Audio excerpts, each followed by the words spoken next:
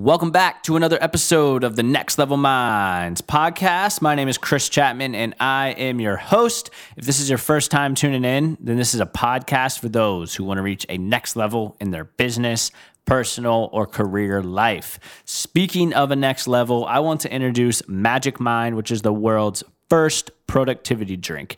Lately, I've been experiencing a significant amount of brain fog, lack of focus, and just a general tired feeling. I'm all over the place working on my career, my podcast, speaking, coaching, you name it. I'm jumping from thing to thing to thing. And so having a lack of focus is definitely not ideal. I've tried caffeine pills, coffee.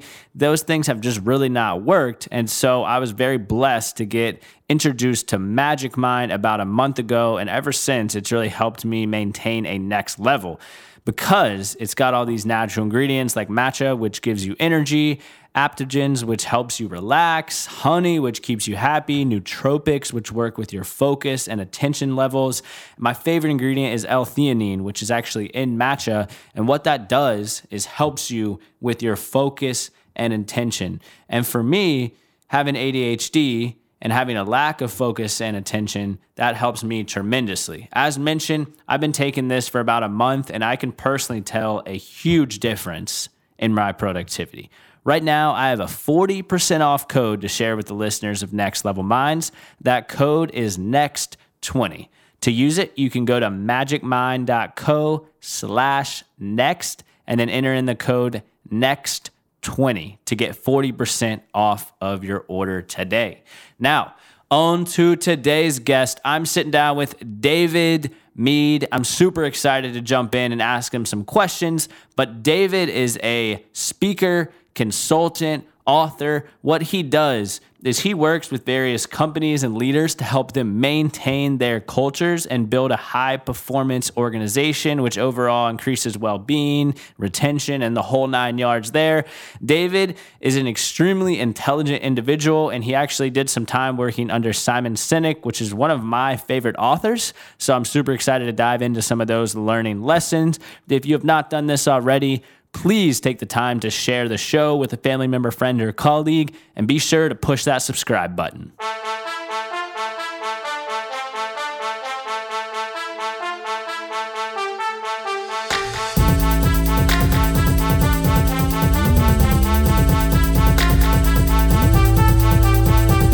David, thank you so much for taking the time to hop on the Next Level Minds podcast and everything.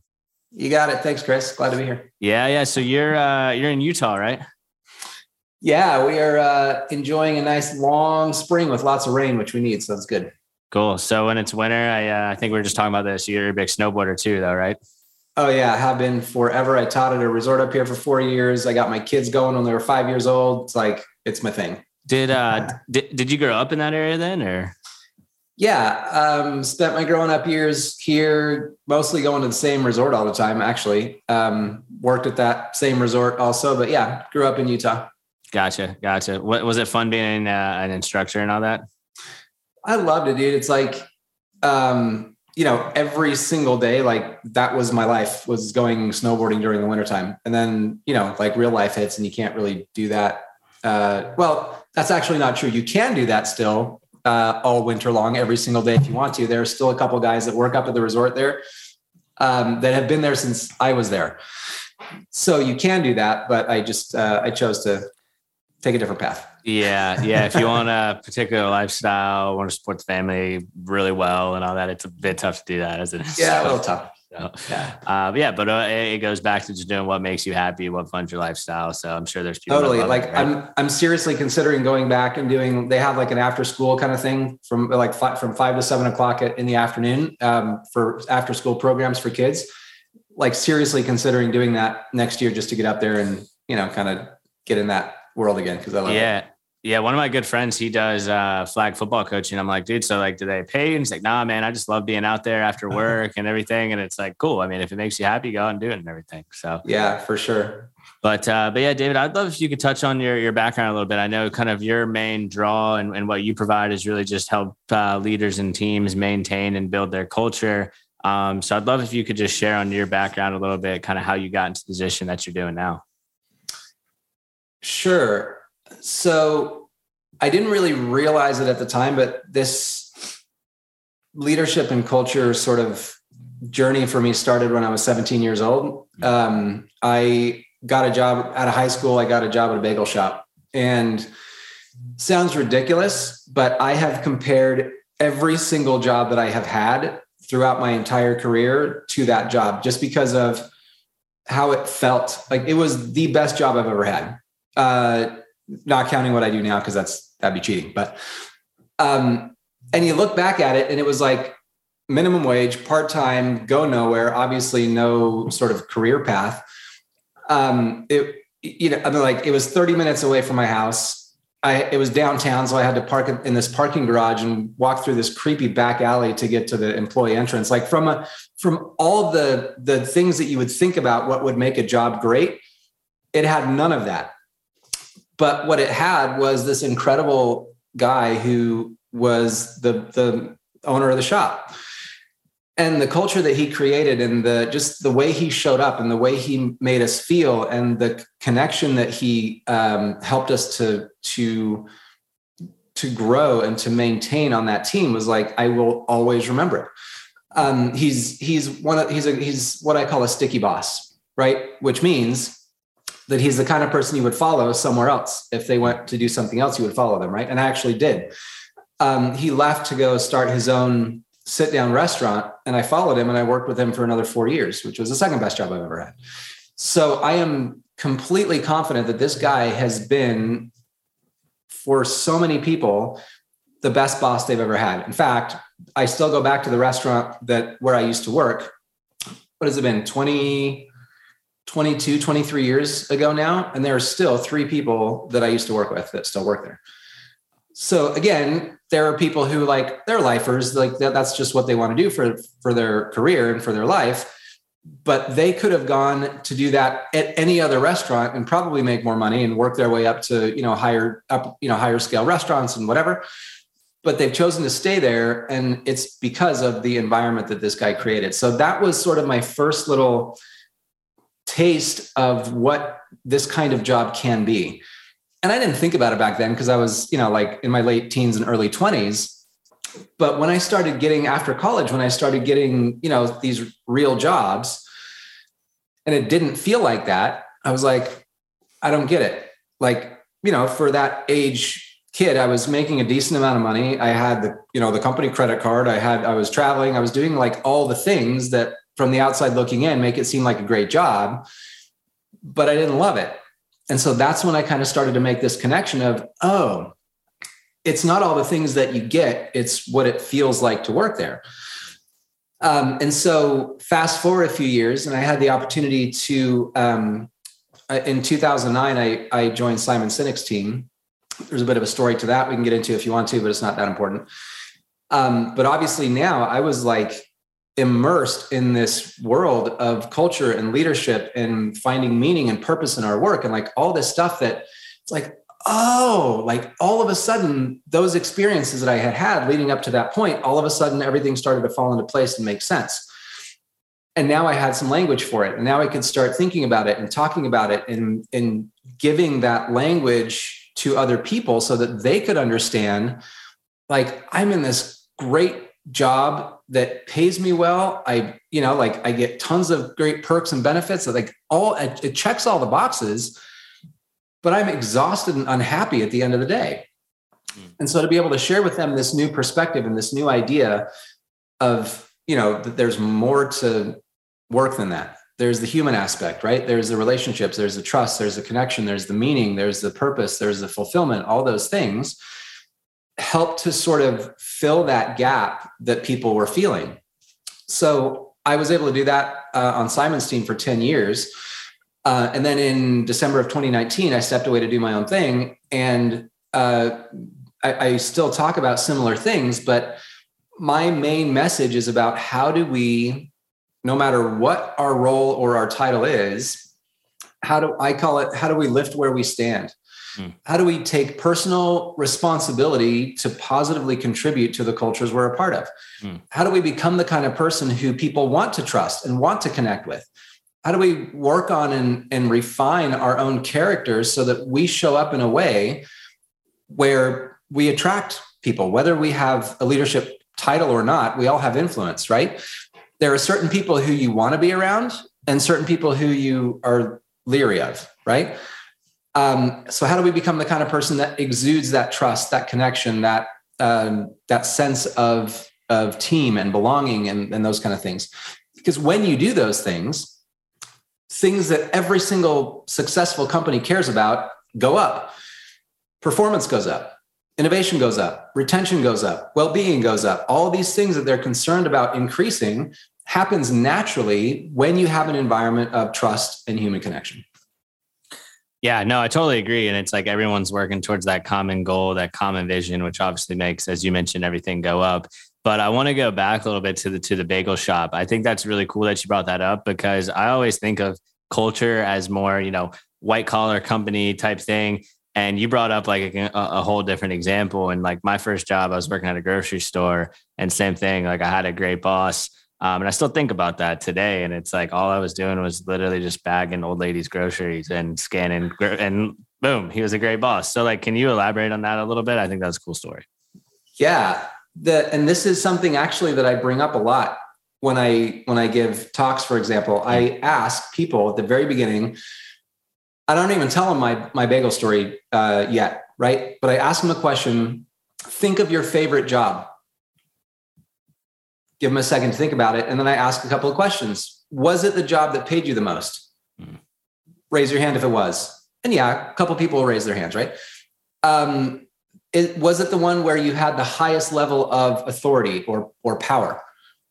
Almost no hands go up. Was it the one that gave you the best perks or the best benefits or the blah, blah, blah, like fill in the blank? Was it the job that gave you the best XYZ? For the most part, nobody's raising their hands. And I asked them, okay, tell me about these favorite jobs. I was a camp counselor. I was a lifeguard. I was a bartender. I was a, whatever it was. And sometimes they're like, real careers like nursing, these things. But most of the time, it's these kind of bagel shop jobs. It's these jobs that we knew were not going to turn into anything fantastic, but those are the ones that stick with us. And then I asked them, okay, what was it about that job? And invariably, it's something about, it spoke to my values. It allowed me to bring my values to life. It was somewhere where I could really serve and help other people. And I loved doing that. It was somewhere where there was some meaning to it for me. All of these emotions, these human things that we care about and that we look for everywhere else in our lives, but that is so often missing in a corporate environment or a standard, career type job. That's what these people were finding in these, part-time, sometimes menial, or, what might seem like a silly position. So if I think about that and I say, okay, if it's possible in a job like that we know is not going to go anywhere, then why in the world can't it be possible with the same human beings in a corporation? Like, what's different? Granted, there's more pressure there. You have, public versus private companies. You have the, shareholder pressure. You have targets to hit. You're hired because of your ability to perform. Whereas bagging groceries, it's like, if you don't work out, they'll just hire somebody else, right? It's no big deal. So we have in our minds that the stakes are higher, in a real job. And so oftentimes those things take priority, and these other things that absolutely matter to us just sort of get thrown on the back burner. And they're nice to haves, but you know what? That's kind of airy fairy mushy stuff that doesn't really bring results. And my message is it absolutely does bring results. Yeah, no, I totally agree. And it's like, I love that you threw it back to that situation a little bit. I got to ask though, what was the favorite bagel that you had when you were there and everything? Had to be cinnamon raisin. But dude, I made a turkey sandwich on, what did I make it on? I think I might've just gone, sort of purist with the plain bagel, but I could make a mean sandwich, buddy. Yeah. You have to like shoot me a recipe or something over on like the proper format and all that stuff. So yeah, no, that's cool. So, Simon Sinek, I've read, Start With Why, watched his TED Talk, like probably everyone else listening to this. So I'm not special, but, You said it was kind of an interesting story how you guys started working together, right? Yeah. So once I sort of figured out that I really enjoyed the sort of the training aspect of work, I started getting jobs as a corporate trainer. And so I had a couple jobs doing corporate training, and I joined a company here locally, a little startup that hired me as their director of training. And I was a week into the job, and they said, we're getting together next Tuesday night. We're having a guest speaker come in. We're just going to have our team kind of get together, do a little team building night. Can you come? And I had just started MBA school, and that was a school night. And I'm one of those nerds that like never missed school growing up. Yeah. And so I was like, oh man, I don't want to miss school, but I've only been here a week. So I want to make a good impression and let them know that I'm like committed and all that stuff. So I was like, yeah, I'll come. So some dude named Simon Sinek showed up. Yeah, this was 2009. Whoa. So no TED Talk yet, no book. Yes. Those both came out later on in the year. This was March. So he came and spoke to our little team of 15 people. And again, he, at that point, really the message he was focusing on was start with why and the golden circle and stuff that most people are familiar with from his first TED Talk. And I heard him speak, and I was like, I know that already, but he just put into language what I knew, and I didn't know how to talk about myself. And so all of a sudden it was like, oh, like now I understand why I've loved and done really well at some jobs that didn't seem like, again, looking from the outside, didn't seem like they'd be the best job ever. And when I haven't done well at jobs where, again, they checked all the boxes, like now I understand what that is. So I stole his idea and I wrote it down into the training curriculum that I was writing for this company, because I was doing the sales training there.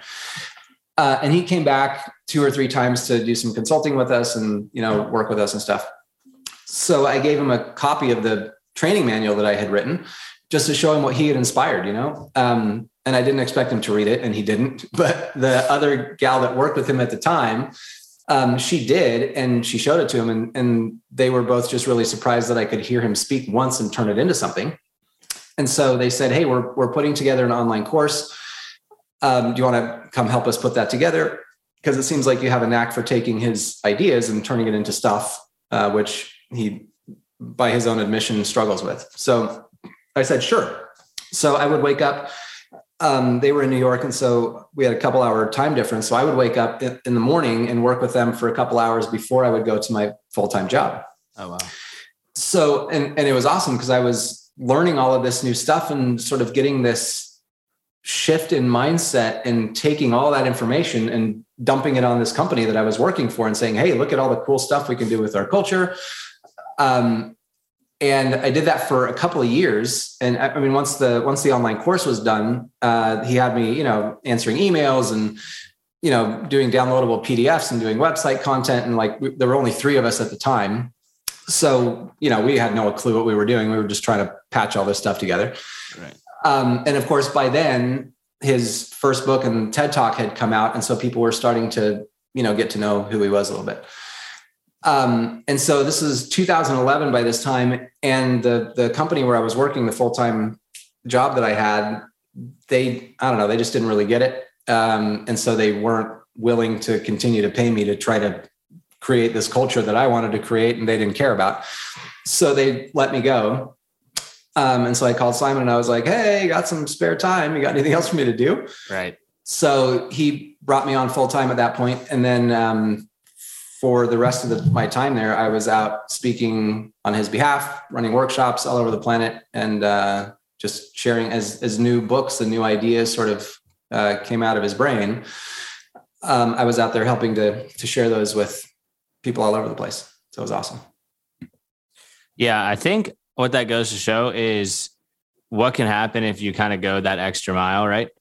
Because you were taking the notes from the PowerPoint and really just trying your best, and then boom, look what happened. You were given that opportunity.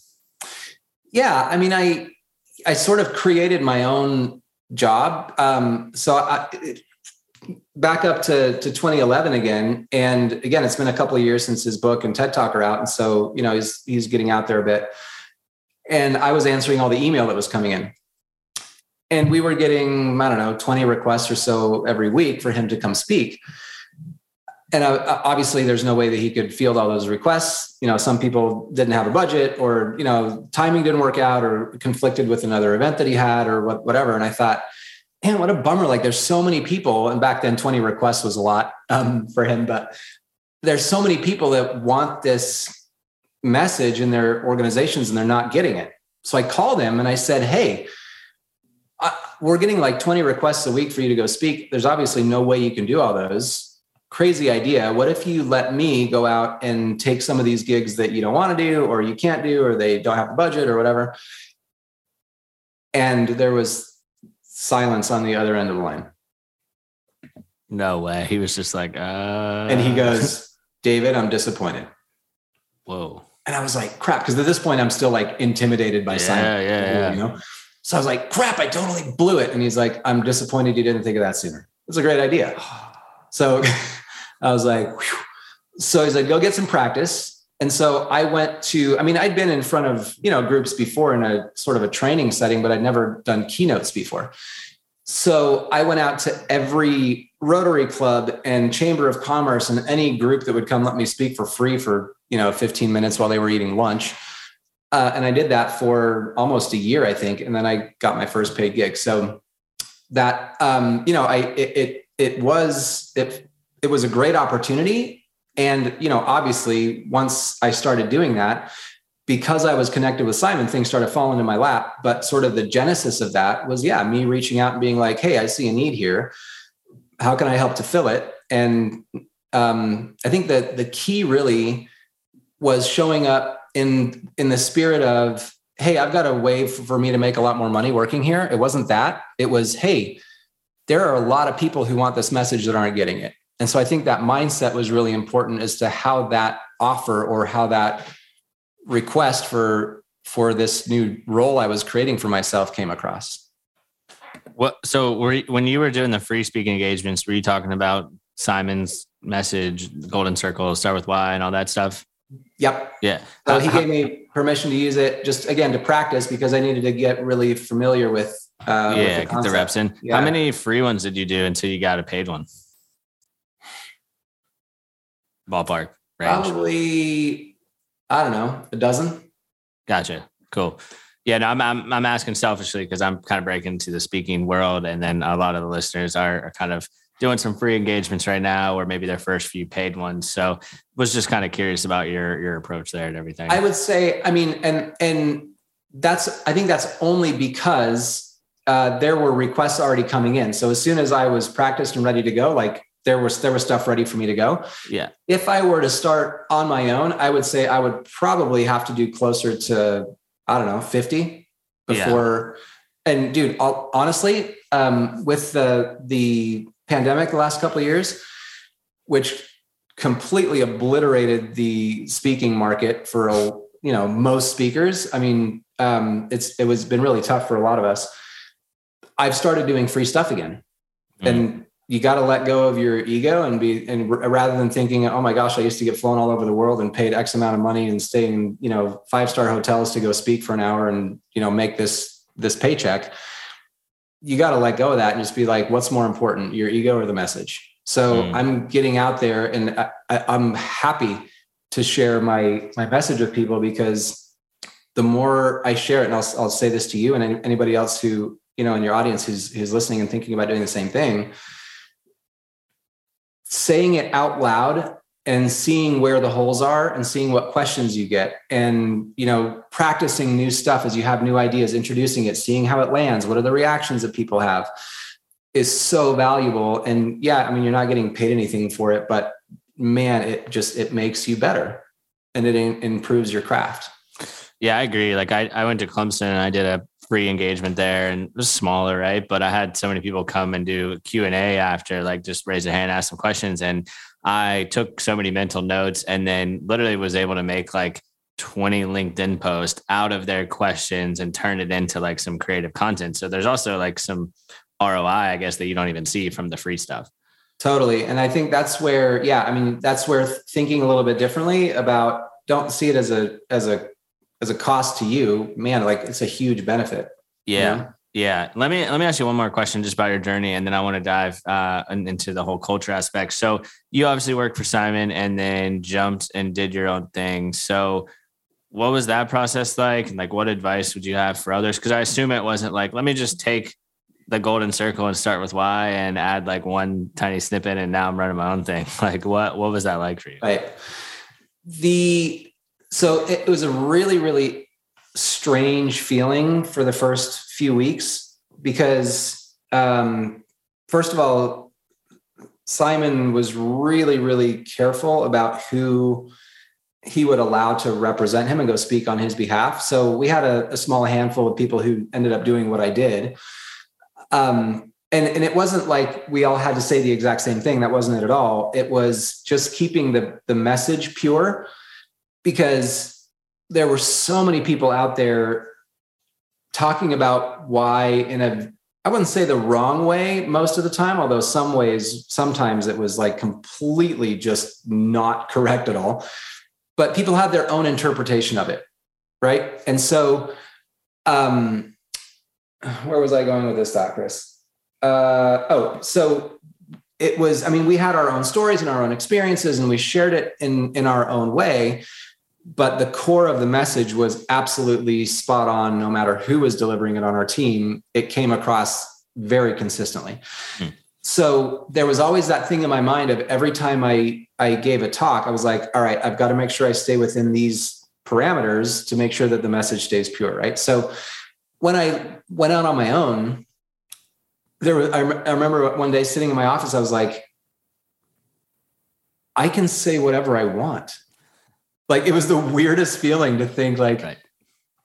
I can just talk about what I want to talk about now. Right. And it's not that I didn't want to talk about Simon's stuff, right? But it was just such a weirdly liberating feeling just to ask myself, what do I want to talk about? And so it took me and I'm still refining my message, but I thought about, how do I want to approach this? And I thought, okay, I've never been a CEO. I have never led teams of dozens or hundreds of people. I've led a couple of small teams in my career. There was a huge amount of, especially in the beginning days of working with Simon, there was this huge amount of imposter syndrome where I was like, I'm standing in front of a room of CEOs.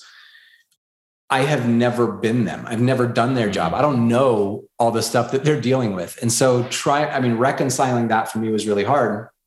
But, over 10 years working with Simon and now a couple of years on my own, I've had enough conversations and I've been in enough meetings and I've been in enough organizations and observed enough stuff to know what great leadership looks like, what bad leadership looks like. And, I can speak to it in that way, even though I've never been in that situation myself, because I have the experience of observation and those experiences. But I thought what I'd rather do is I want to speak from my own experience of being led, because I've done a lot of that. And I've been on the receiving end of some really great leadership, and I've been on the receiving end of some really crappy leadership. Right. And when I think about the crappy end, I thought, I don't ever want anybody else to have to go through that. So how do I take that crappy experience and turn it into the positive opposite of that, so I can go in and talk about what to do rather than what not to do, because that brings people down rather than something that can lift them up. Right. So I started thinking about, again, my bagel shop experience, all the other jobs that I've had. And as I started thinking about, I don't know how much detail you want me to get into here, but essentially I'm sharing what I've observed and what I've experienced. So I look at it sort of as a triangle, right? There's the brain science, which everybody loves, right? We're hardwired to think like this and do this. And the way our brain and our body works, is with these chemicals and stuff. People love that. So I draw on that a little bit. There's the data, right? The case studies and the HBR articles and the research and all the stuff that shows what makes great culture and leadership and all that stuff. So those two things, a lot of people rely heavily on. But what I found is missing often for people is that third point of the triangle, which is the heart.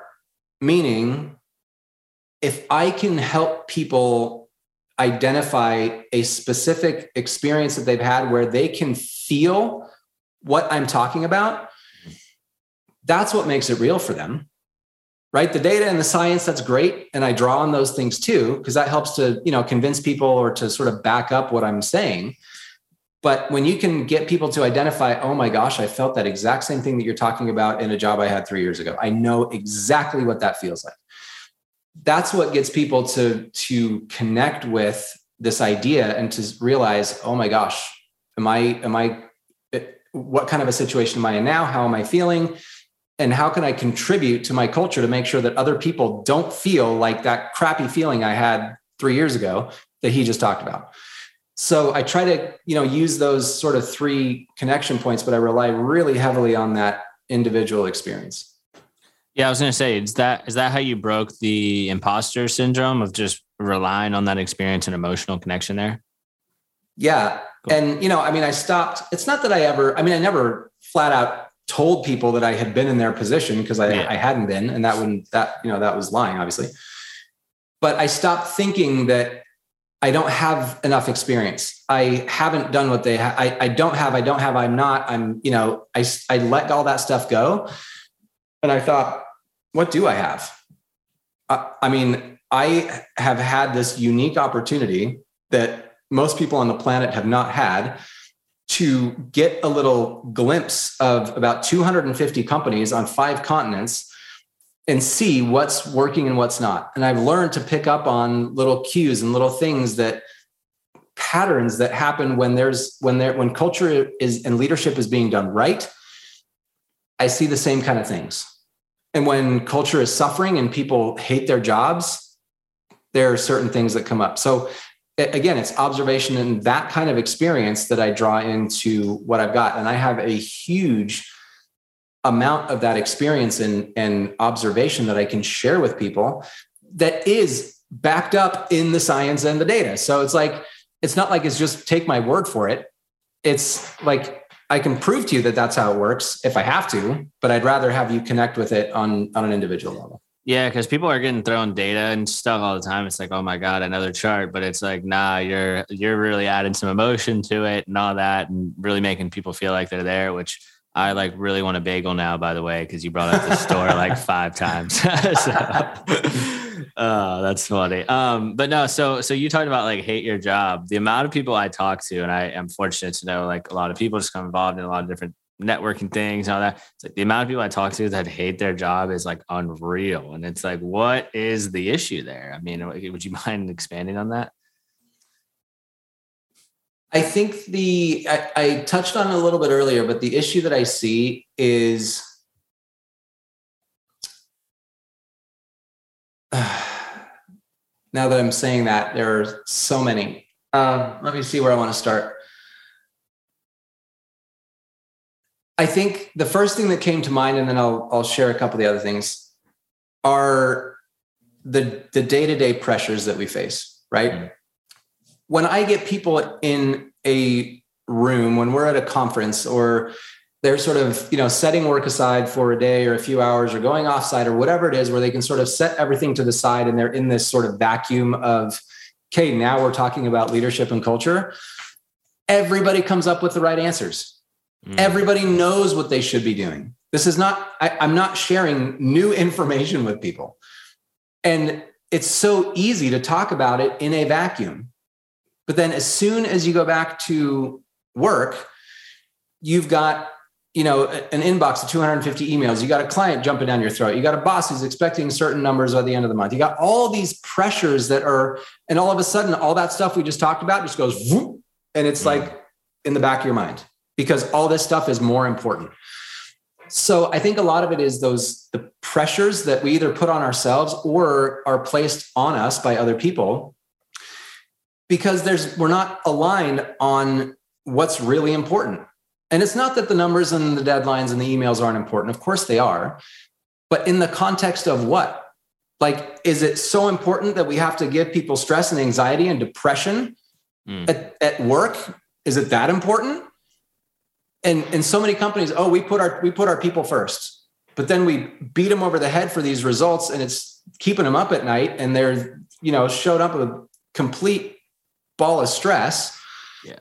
Is that putting your people first? And so I think, again, we sort of feel like we can have one or the other. We can have a really productive, efficient organization that gets results at the expense of our people, because we got to push them hard to get those results. Or we can have this, huggy, lovey, kumbaya type of culture where everybody's happy, but nothing's going to get done. And that is absolutely not correct. You take care of your people, you give them reasonable expectations for what they're accountable for. You give them a reason and a meaning and a purpose to show up to work, something that they actually care about. And wow, it's like magic. All of a sudden their performance goes up, and all of a sudden they have lower stress, and all of a sudden they want to collaborate and work with their team. Like, it's a result of taking care of people first. So the pressure, the daily pressures, and the environment that we create and what we tell ourselves is most important is one thing. I'll pause there because I think you had something to say, but that's one thing that keeps people from doing this. Yeah. And I don't want you to lose your point, what you were going to bring up next about the environment, but man, totally agree with you about the pressure. I think it's all these companies say in their mission statement or on their Glassdoor or whatever, their interviews, even like, oh, we put people first. And then it's like, if you look at how the employees are actually working and having this fear of like checking the email every 5 minutes, and what the conference is like, I've been to so many of those, and the amount of people, as soon as you have a breakout session, that pull out their phone and immediately start checking their email is like insane. And I'm like, dude, you're not over here as like a heart surgeon trying to like do surgery on your phone or anything. Like, you're literally probably just checking your email to see if your boss sent you something. Like, relax. And it's like, good companies shouldn't put that pressure on you where you immediately feel like right after you get out of the meeting or the conference, in your case, you got to check the email. Same with clients. It's like, if you got good clients, they shouldn't put that pressure on you as like, oh, I got to respond right away. One of the things that we talked about a lot, because I used to do a lot of conferences for leaders of people, right? So they had teams that were working while they were at this conference. And one of the things that happens all the time, just like you said, is when you have a break, the boss will get on their phone and they'll check in with their team. How's it going? Do you need anything? Like, stop doing that. Say, I'm going to be gone for the entire day. I'm not going to be checking my phone. Whatever comes up, you got it. Like, how much more empowering does that feel to be able to know that your boss trusts you to take care of whatever little things come up during the day? And granted, if there's like some earth-shattering thing, fine, reach out. But, or they're at this conference and they're like, every 45 minutes, they're checking in with me. Like, do they not trust me that I can do my job that they hired me for? Right. So it's, there's so many things around that we can, just little adjustments that we can make that make things feel different at work. Yeah, I agree. And that, we could probably talk a whole podcast just about the whole pressure and everything, but I want you to talk about the environment a little bit too. So this will lead into the second thing that I see happening a lot. And I have boiled it down to a work problem only because I see it as a much more global problem. I see it as a problem other people might not. We live in, at least you and I live in a society where I feel, and I know we're not the only ones around the world, but this is where I have the most experience, so this is what I talk about. We live in a society that is so skeptical of everyone, especially somebody who's trying to be nice to you. Give you an example, right? I was walking home the other day, and down the street, about 50 yards and around the corner, there's, so I can't see the guy's house from my house because he's around the corner from me, but he is literally 3 doors away from me. I had never met this neighbor before. So I'm walking home down his street before I turn onto mine, and he's outside. And I was like, oh, cool. I finally get to meet my neighbor because he's outside, and I don't want to make it weird before and go knock on his door. And I'm usually driving by, and so I'm not going to stop and knock on his door. So he's out working on his sprinkler system, and I walked up to him and I had a shoulder bag on, And I said, "Hey, neighbor, how you doing?" And he looked at me like with this skeptical look, and he's like, "Reasonably well." And I was like, "Hey, I'm David. I'm your neighbor." He's like, "What do you mean by neighbor?" Right? Like he was convinced that I'm like some door-to-door sales guy, like trying to, butter him up to sell him something. And that's the kind of society we live in. And granted, I get it. Depending on where you live and what your experience is and your upbringing and that kind of stuff, we have to have a certain level of self-protection, right? And I get that and I respect that. But in general, when somebody tries to reach out and do something kind or nice, we so often have this mentality of, what do you want from me? What are you trying to sell me? Right? So if you boil that down to the work environment, I think what happens so often is there's such a level of skepticism. We're not sure who we can trust and who we can't. We're not sure who's being nice to us just to advance their career, or like we're skeptical of people. And so what we do is we put up this facade, right? And we pretend like we're happy at work. We pretend like we have it all figured out. We know all the answers. We have all the experience that it says on our resume that, we're good. We're fine. We love our team. But inside we are like, I hate this place and I don't trust anybody. And so when everybody's walking around like that with this facade up, we are never actually going to get to know the person behind the facade. And if you don't get to know somebody, you can't care about them. If you don't care about them, you're not going to trust them. And if you don't trust them, you're not going to talk to them. You're not going to share information, share ideas, share praise, share acknowledgement, any of that stuff. You're going to go into self-preservation mode. You're going to show up to work, do what's best for you, watch your own back because you don't know who else is going to do it. And we walk around, kind of in these individual little pods of self-protection, bumping into each other throughout the day, but not actually building relationships with the people we work with. That's the second thing I see keeping us from doing this, is we are so afraid to let our guard down and be open about the fact that we made a mistake, or that we have a question, or that we're not sure about something, and I want to propose an idea. Might be stupid, and it might not work, but I want to say this because it's on my head. When we're not able to do those things, again, performance goes down, innovation goes down, all those things that I talked about before requires trust and human connection. When we don't have those things, you're gonna be hard pressed to have a culture and an organization that works as efficiently and as productively as you want it to. Yeah, no, I agree. And I think when you're in that bubble, you miss out on so much of your full potential, right? Because it's like, oh, I have this idea, I have this innovation, or let's do this. And it's like, if you live in a kind of a scarcity mindset because the leaders have instilled that, it's like, man, you're going to be missing out on a lot of stuff. Dude, Chris, it is unbelievable how just sharing a tiny little bit of who you are as a human being, like not even anything that would be embarrassing, but just an experience in your life that was really, really meaningful to you. When you get a group of people, and we do this with teams all the time, is we try to get them to open up and talk about what matters to them, what they care about, what they believe in, what gets them up in the morning. And when you have a group of people that start to open up and share those things, I have had people who have worked next to the person for 20 years that said, I had no idea that ever happened to you.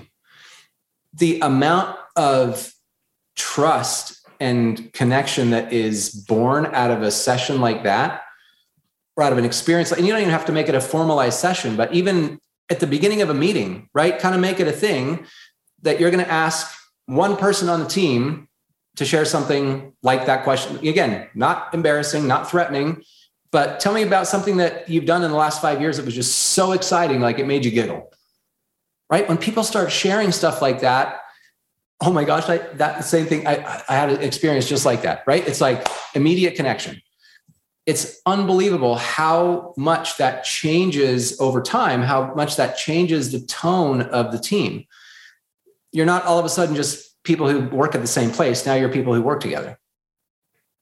Yeah. And you're people that share a common interest. Like someone could say, oh, that one time snowboarding in Utah, and someone else like, dude, no way. Like I did the same thing. Yeah. Like, and then boom, you have that connection that's just going to then come. You're like snowboard buddies. Yeah. Right. Yeah. You're not just accounting buddies now. You're snowboard buddies who do accounting. Right. That's funny. Let me ask you this, and I'm sure you give hour-long keynotes on this. But like, if a company is stuck with their culture, they know that it's kind of going in that negative direction. I mean, what are some quick things they could do to turn around? And like, I say this because I'm sure you talked like 3 hours about this, but like, I would love for you maybe just to give a quick few, like, I would try this type of thing, just from like a time perspective, you know? It really depends on the culture and the context. I mean, what I say isn't going to work for everybody. Yeah. But in general, I would tell people to, rather than trying to do something external, like work on yourself. And there are 3 traits that I bring up over and over and over again. And just quickly where they came from is, as I looked at all of the incredible leadership that I have experienced and observed over these last 12, 13 years, I made a list of what are the traits and characteristics of all of these incredible leaders. And on the other end of the spectrum, when I was not observing great leadership, what did I notice? And they're obviously polar opposites, right? The characteristics are polar opposites. So I took these couple dozen positive attributes and I thought, okay, that's impossible for everybody to remember. How do I boil those down into something that's a little bit more memorable? And so what I found is that I look for patterns and where is their alignment and what couple of things, what things can kind of group together. And I came up with 3 traits that, again, these are very personal things that when we strive to be these things through daily practice and daily behaviors, that is what allows environments of trust and human connection, which leads to all the great things we talked about, right? And so those 3 traits are honesty, humility, and humanity. So I'll give you just a brief definition for each one, right? Honesty, again, to me, the way that I define it is when your behavior is in alignment with what you say you believe. And as a sort of a sub definition to that is, because we're human and we're going to screw it up, when we veer off course and our actions are not in line with what we tell people we believe, we're honest enough to recognize that we've veered off course and we do the work to come back and get back in alignment again. So honesty, if you wanted to put it into a trite little statement, it would be practice what you preach. Be honest about what you say your values are. And this goes for individuals as well as companies, right? But I kind of try to help people focus on work on yourself first. But as long as you are sharing what you stand for, what you believe in, and then following through with actions that actually prove that, that is one of the biggest things that's going to boost trust and connection among the people that you influence. Humility is, all the obvious stuff of kind of dropping our ego or having a healthy relationship with that ego. But it really boils down to 2 things for me. One is being willing to admit our weaknesses without getting defensive, because that's a natural tendency that we have. But when we sort of block people telling us what we can do better, that doesn't build trust and connection, right? People think, oh, he's never going to change. He's not willing to learn. He's not willing to grow, whatever it is. And that's one part of humility. The second part, which is something I don't think we talk about very often, is humility is not about being weak or meek or less than or inferior, it's so often seen that way in a business context and they don't get it. But it's not that. Humility also is about recognizing the strengths that we have, the talents, the gifts, the experience, the authority, the access to resources, all of these things that we might have. We should be confident about the accomplishments that we've had and the things that we've done to gain those things. But here's the kicker. The humble part of it comes in when we don't use those things to lift ourselves up, but we use all of those things to help lift up the people around us. When we could use all those things for our own personal gain and we choose to turn around and do it for somebody else, that's humility. It's what I call humble confidence, right? Humanity, the third one, is really about having a genuine care and concern for the human experience that we provide to other people. How do we see them and hear them? How do we make them feel valued and valuable? How do we see the individual or the human being behind the employee, or behind whoever it is, whatever their role or their title or their function is? How do we look past that and see the individual human in there who is hurting, who is passionate, who's excited, who's whatever it is, and getting in and empathizing and understanding and having compassion for their human experience. So when you combine all three of those things, if you think of the honesty, humility, and humanity sort of as a Venn diagram, what you get in the middle is trust and connection. When you show up in those ways, you have to have all three.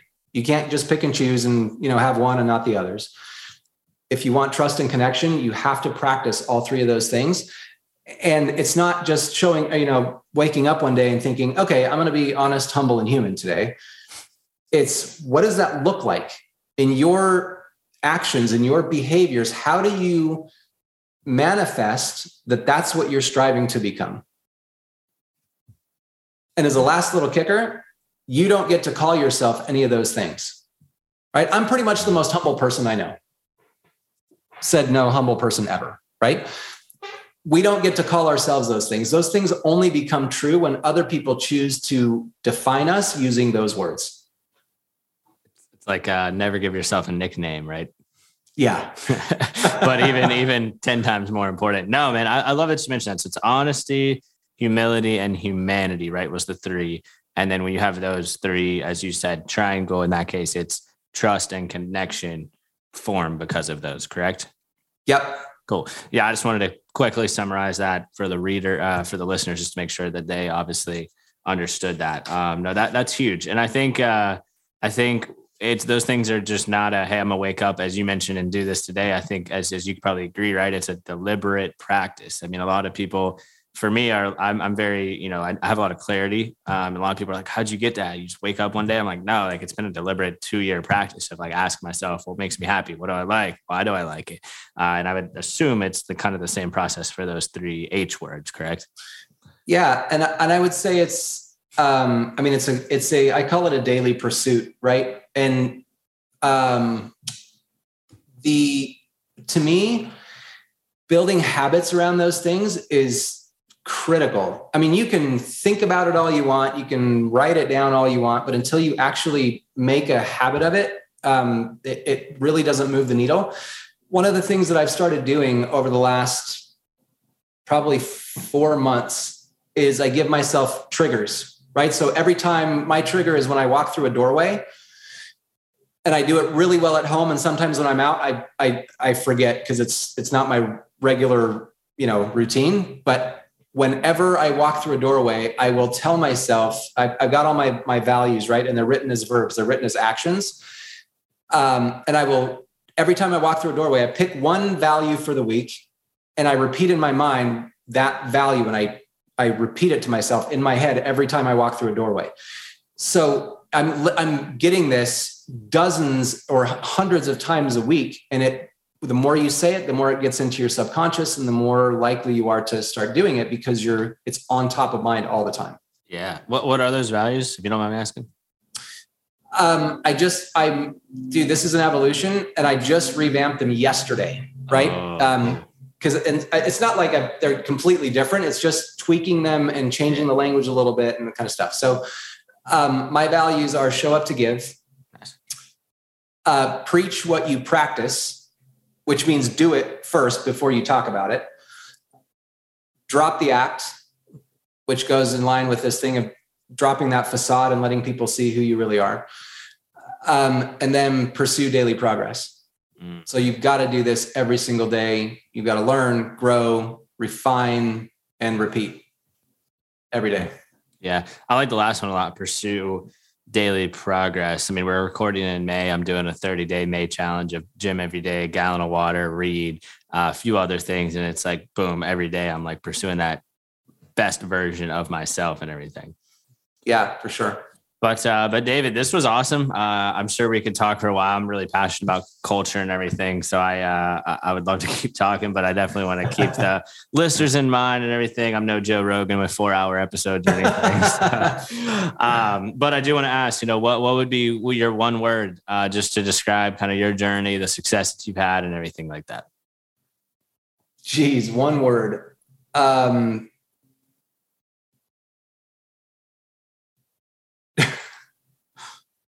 I hate these questions, Chris. Hold on. You gotta give me a second to think about it.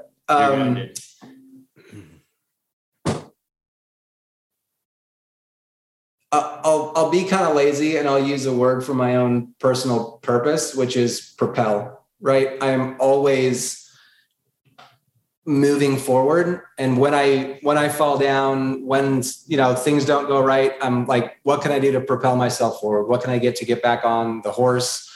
And it's not just for me. Like, this journey is it's not about me. I mean, I feel like I have ideas that excite me, but what really gets me out of bed is propelling other people forward. And so propel is my word. It's the name of my company. It's the stuff I got on my desk. Oh, that's cool. To remind me that's what I do. And I'm at my best as I'm propelling. Yeah, no, that's cool. I like how you have, if anyone's watching this video segment, I like how you have the little propel right there as well. That's really cool. Yeah. But now, man, where can people connect with you and everything?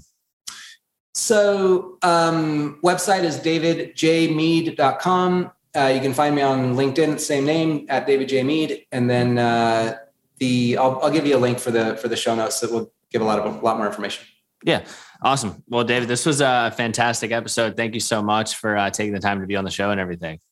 Thank you, Chris. It's fun talking to you. Well, that's it, everyone. Thanks again for taking the time to tune in to this week's episode of Next Level Minds. Be sure to connect with David. And other than that, hope everyone has a fantastic week ahead.